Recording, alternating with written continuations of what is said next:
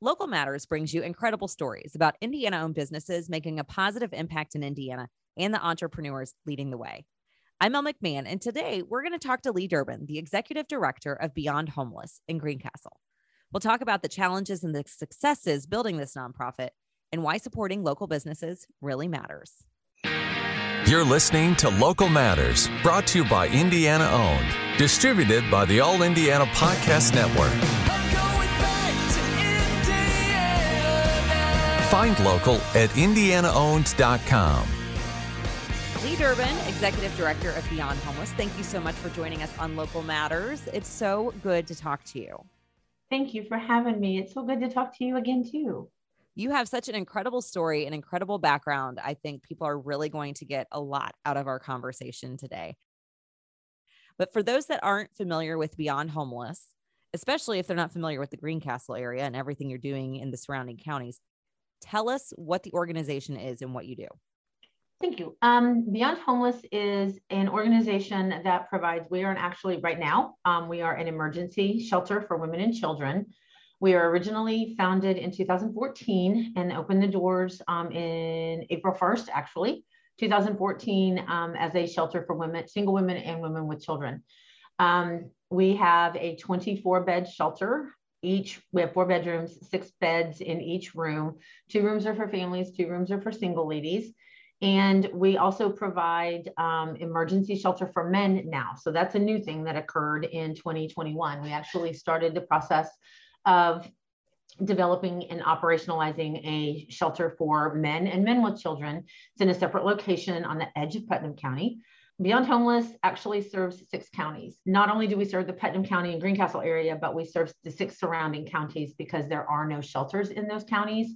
So we serve Hendricks, Owen, Clay, Montgomery, Park, and Putnam counties. So wow. six counties with a little tiny shelter. Our women and children shelter has 24 beds. Our up and coming men's shelter only can accommodate 6. So it's very small, but we're trying to meet the needs the best we can.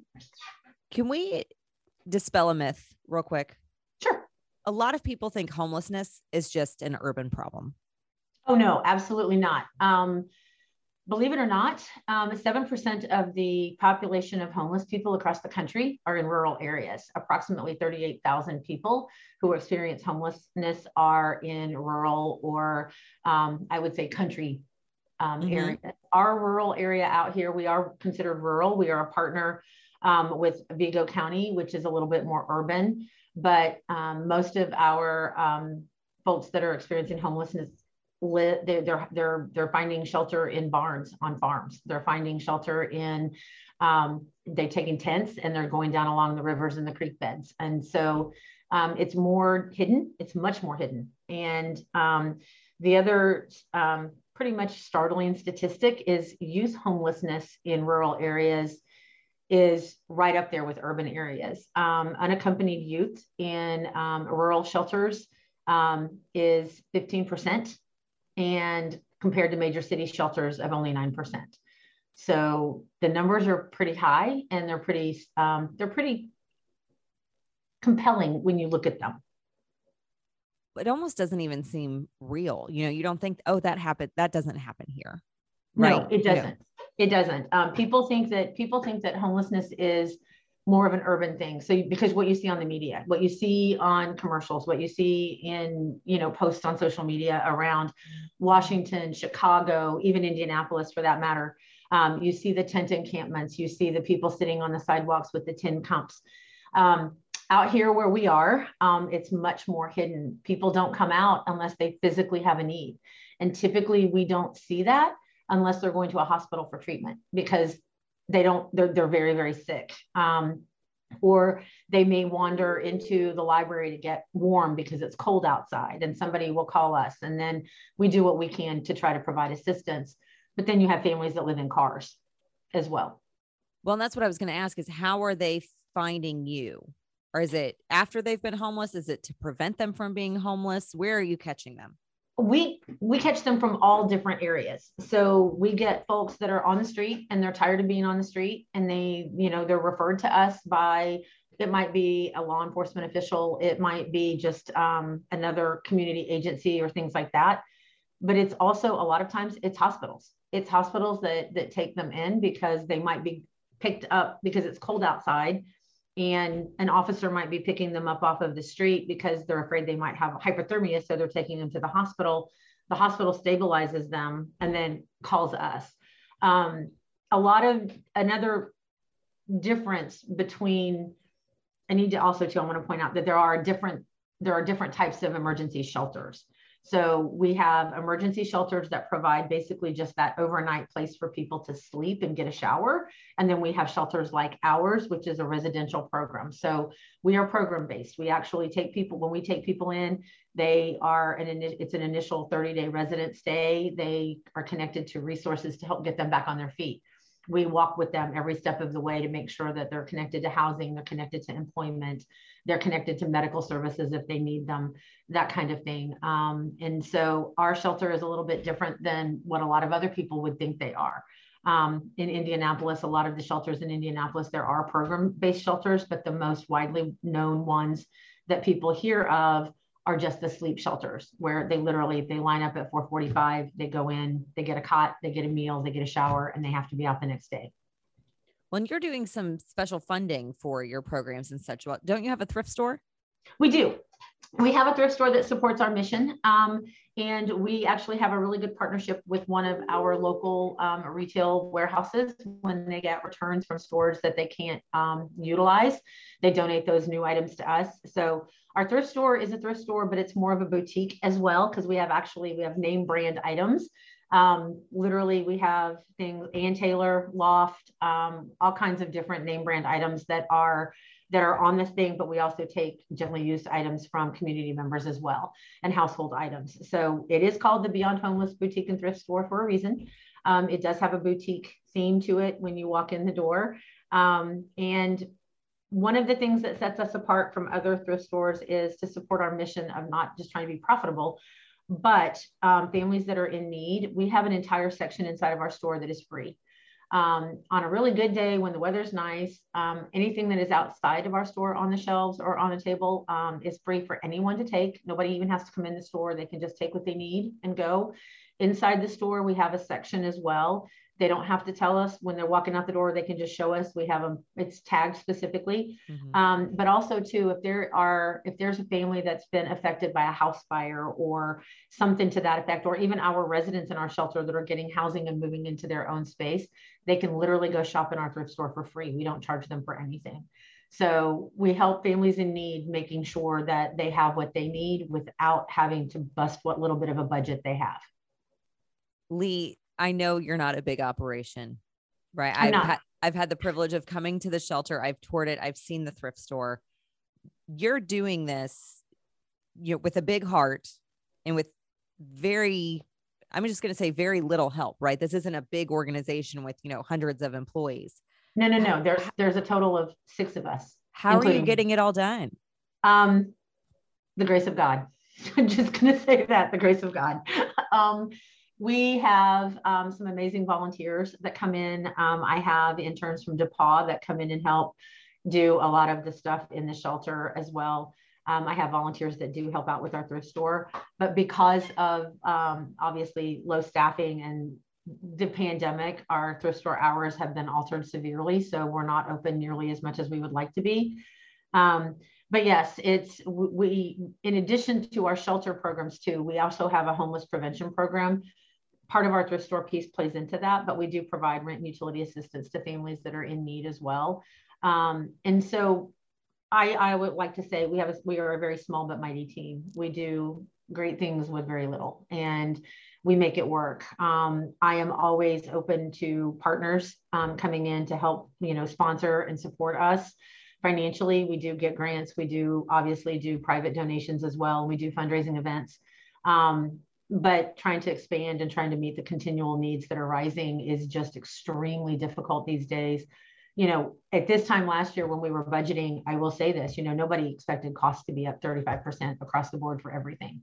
And it is. And when you're trying to literally feed people and clothe people that don't have anything, it's tough.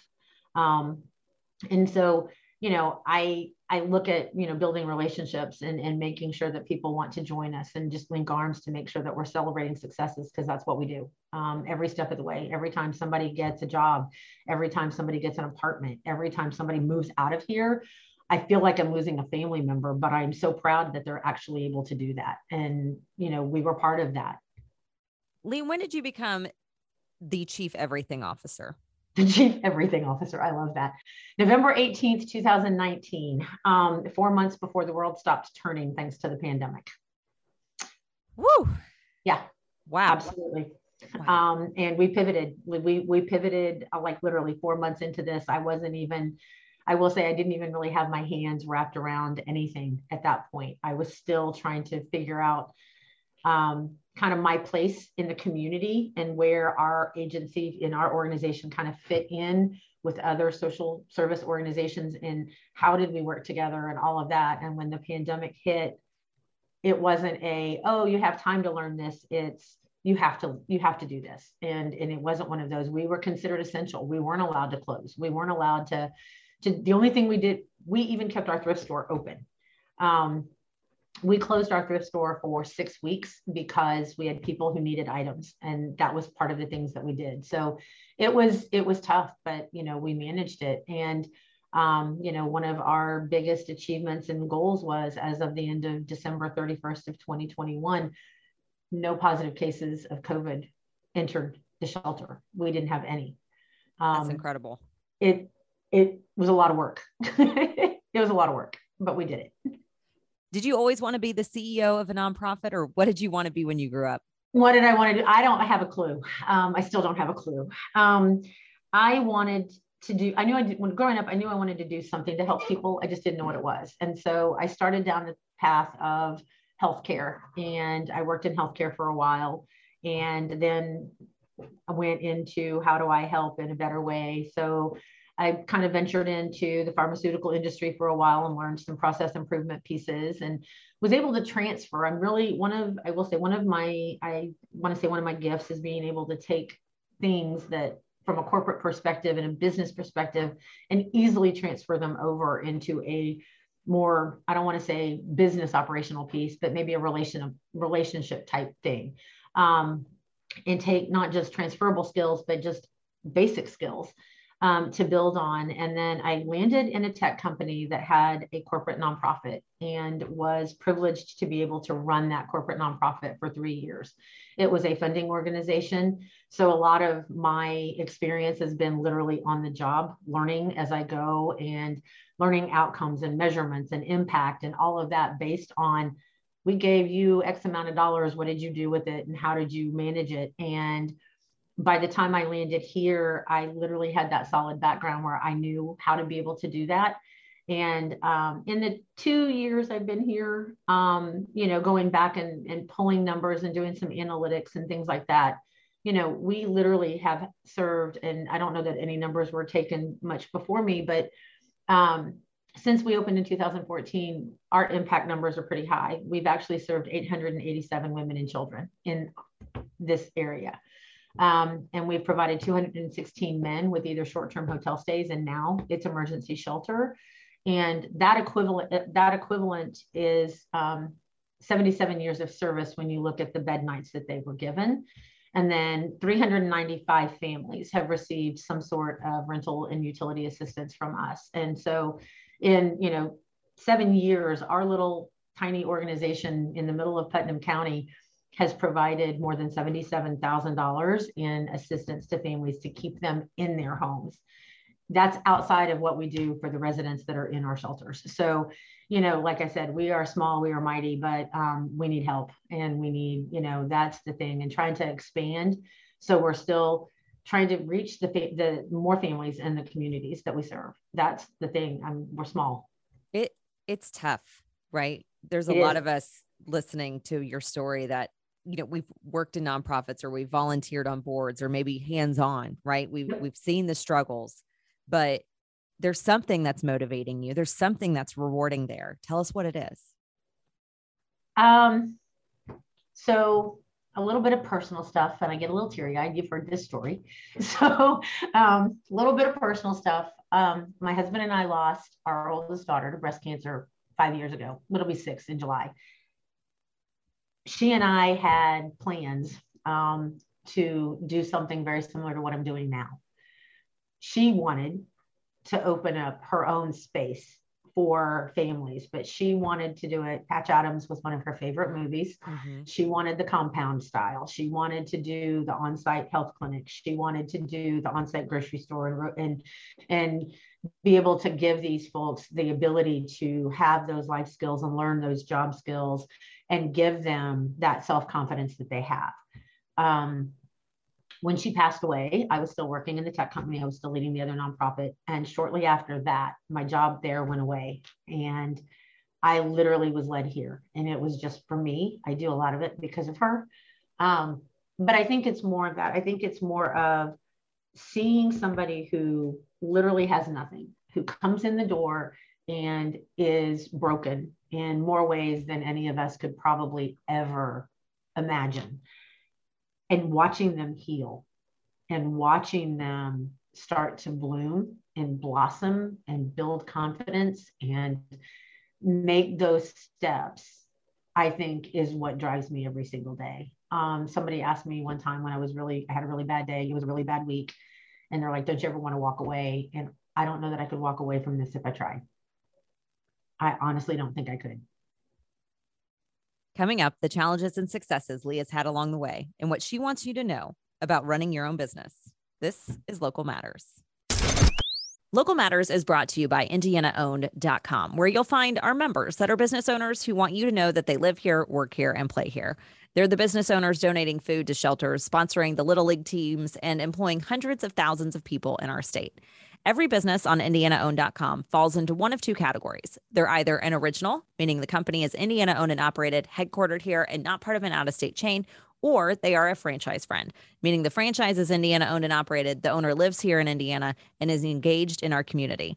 When you see the Indiana-owned badge, you know you are supporting a local business. And we like to make shopping simple for you as well at our sister company, Indiana.Gifts. Every product you see on there, from the coffee mug to the scarf to the candle, is made by an Indiana-owned company. Take your picks, send a gift to yourself or send it to a friend, and know that you are supporting local along the way. And we want to thank you for supporting local too. Use the discount code LOVELOCAL at checkout and we'll give you 10% off just to say thank you.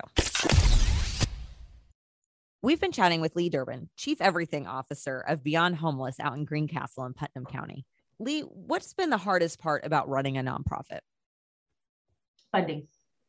I don't want to, and when I say that, I mean being able to be comfortable in knowing I need to expand my team, and I want to be able to provide them with living wages. I don't want to have to, cut corners. I want to be able to, and for me, as a nonprofit, we're very small, be able to offer some benefits. I think too, people think when they think nonprofit and they think funding, they don't think operational costs.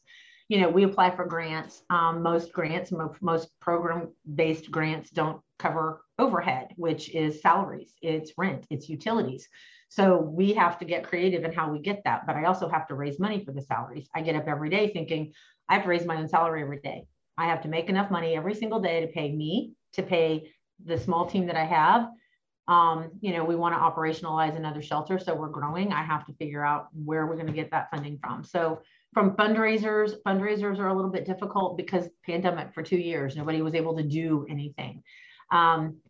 Just the last 6 months or so, things have started to open back up where you're seeing more in-person galas and things like that.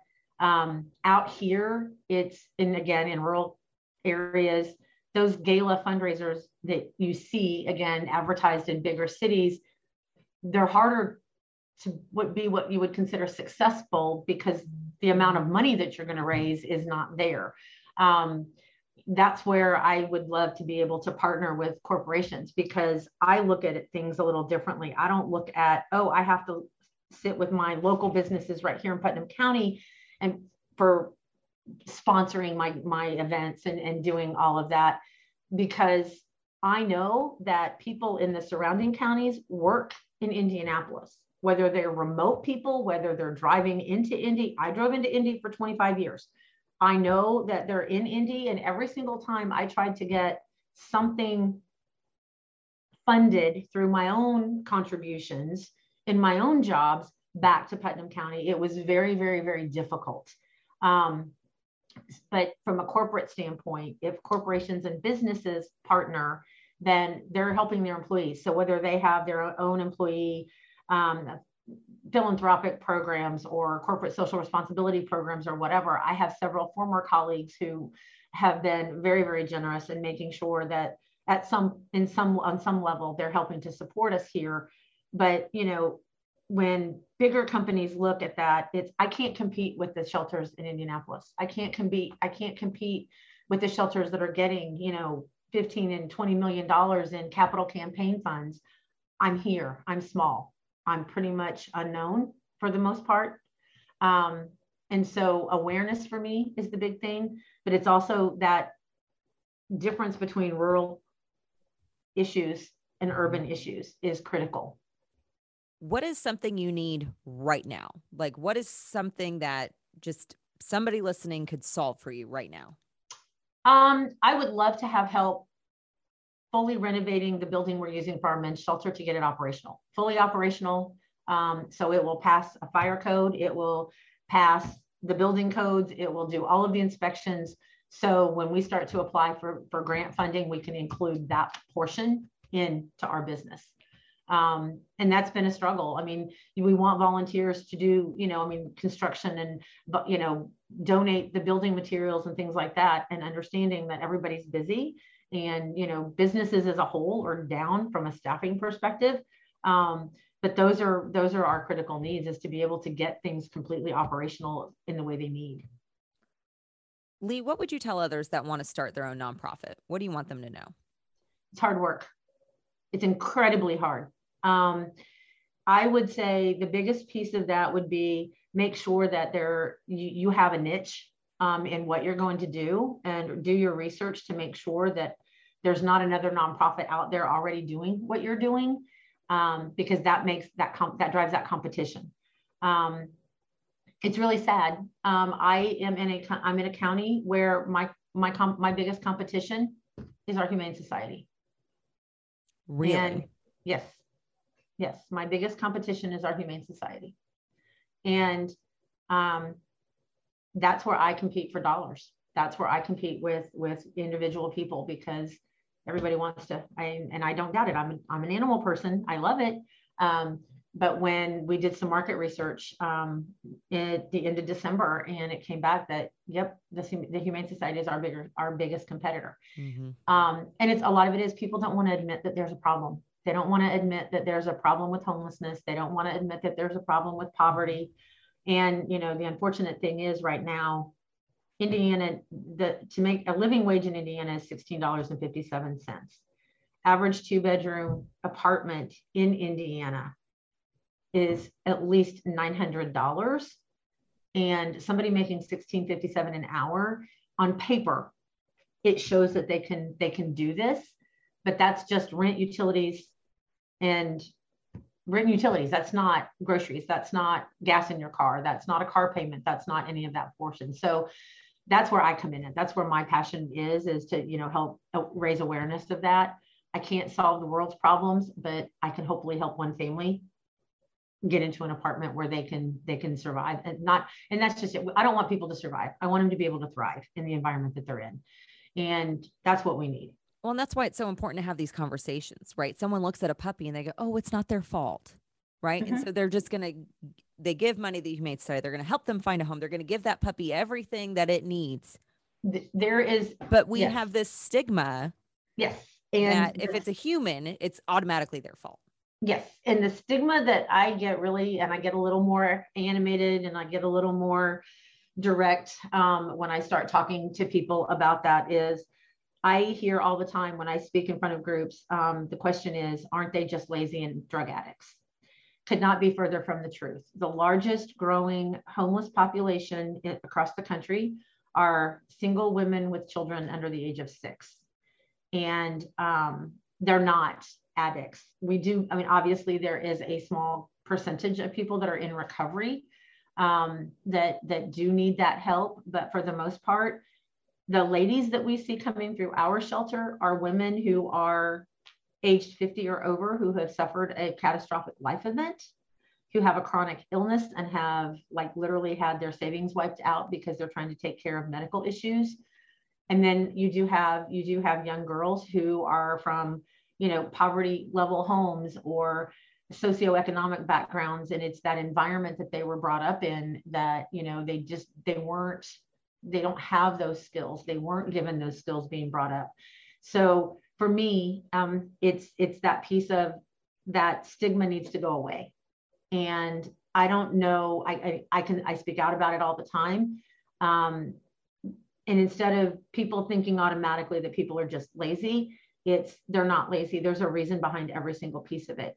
There are some mental health challenges that are in some people. So when you look at some folks and you think they're just lazy, sometimes it's undiagnosed mental health issues. And if you can just get them the treatment and you can get them into some supportive housing, they're going to be able to thrive and become independent. But we have to take the time to get to know people. And that's the thing. It's too easy to just look the other way or make that judgment of, oh, they're not worth it. They're just lazy and I'm just going to keep walking. Well, Lee, the universe definitely sent you there. I mean, you have the passion, you have the experience, you are changing lives.